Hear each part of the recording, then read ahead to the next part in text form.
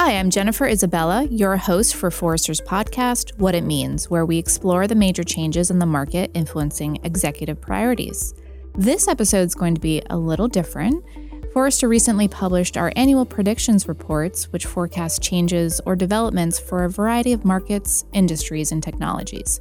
For this episode of What It Means, we asked 4 of our analysts in the emerging tech space to review their top technology predictions and what those changes could mean in 2020. To start us off, we'll hear from Vice President and Principal Analyst Frank Gillette, who is the lead author on our IoT predictions report. Security will remain a top concern for IoT, and as Frank explains, cyber attackers will find a new way to attack IoT-enabled devices in 2020.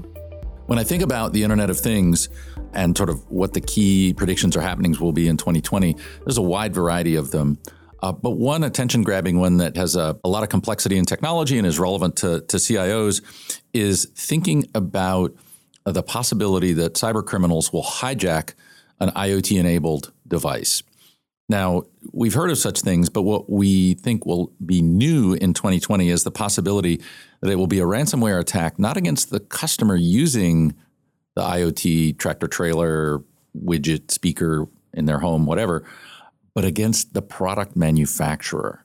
That the customer will experience that there's a defect or a problem with their product, but what will be happening is that the maker of the product will be subject to a ransomware attack saying, hey, we've crippled or disabled your product in the hands of all your customers until you pay us a ransom.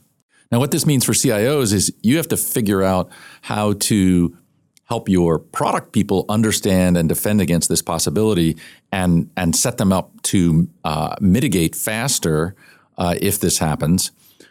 But less obviously, it means understanding where across your company's operations you are dependent on assets and equipment that have IoT features that could be subject to attack. And even though you aren't the product maker, how do you understand and defend against the potential that a cyber criminal attacking the product company will end up messing up your own operations? So just to take an example, if you use forklifts in your warehouse and it has IoT features, how do you assess the vulnerability and your possible response to an attack? Can you flip them to manual? What will be the business impact of flipping them to manual? Can they work at a minimal level without those IoT features? So it's this new level of sort of vulnerability and attack surface, to use some security jargon, that CIOs need to be thinking about in 2020, but we think it's just a matter of time.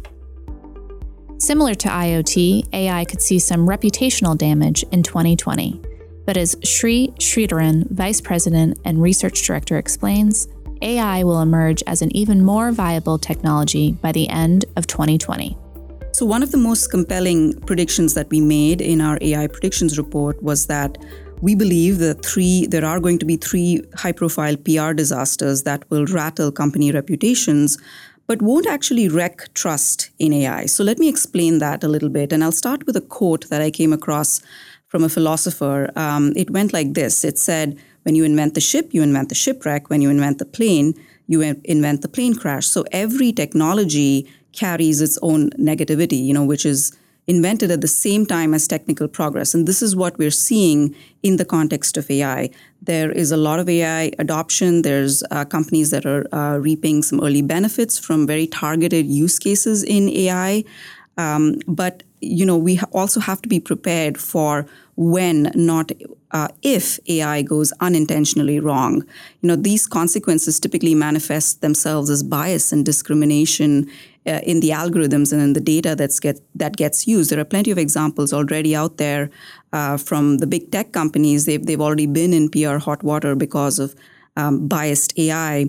And so algorithmic bias actually is helping, if you think about it, is helping surface real-world human bias in many, many ways. And the risks of getting this wrong are real. The reputational risk, the revenue risk, the regulatory risk, your ability to attract top talent, which is already a challenge in AI. These are real risks when you think about, not safeguarding against unintentional use of AI. So we believe that next year there will be some of these PR disasters from companies, but this will not actually wreck the trust in AI, and companies will actually double down on AI governance efforts and look at how to responsibly build AI systems that reflect the values of their own organization as well as meet the values of the consumers and employees that they are serving. Edge computing will be a rapidly emerging priority for organizations in 2020, and this year Forrester released its first ever Edge computing predictions report. Analyst Abhijit Sunil predicts a couple changes that will accelerate adoption of edge computing. Edge computing is essentially taking computing resources close to where the customer is and where the data is generated. Over 50% of respondents in a Forrester survey last year indicated to us that edge computing is on the roadmap for the next 12 months. Use cases in edge computing is characterized by its variety and its applicability to various industries and verticals. So we predict that in 2020, we'll see customized hardware that is tailored for the edge, right from the processor level to the way they are packaged. And we are seeing some evidence of this already in a startup that is championed by former Cisco CEO John Chambers, who is leading an investment in Pensando Systems, which is looking into developing a custom processor that is uniquely made for the edge. So the shift and adoption of edge computing is a big investment and a critical change. Now, before investing, thus, we advise our customers to consider these new form factors in purchasing and design decisions so that they can have the best ROI. And this plays in very well with some of the other predictions that we are also making, one of which is also around how customers will choose multi-vendor configurations over single-vendor solutions.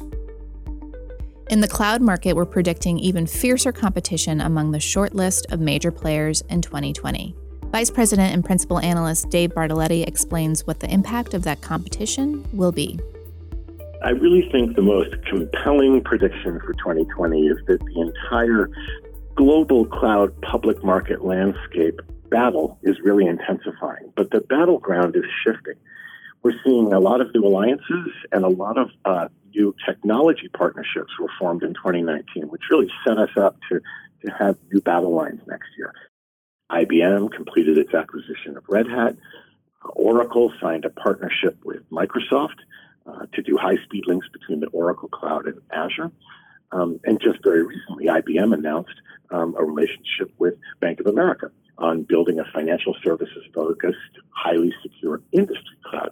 We're going to see another 30% growth in 2020 over 2019 in the public cloud infrastructure market.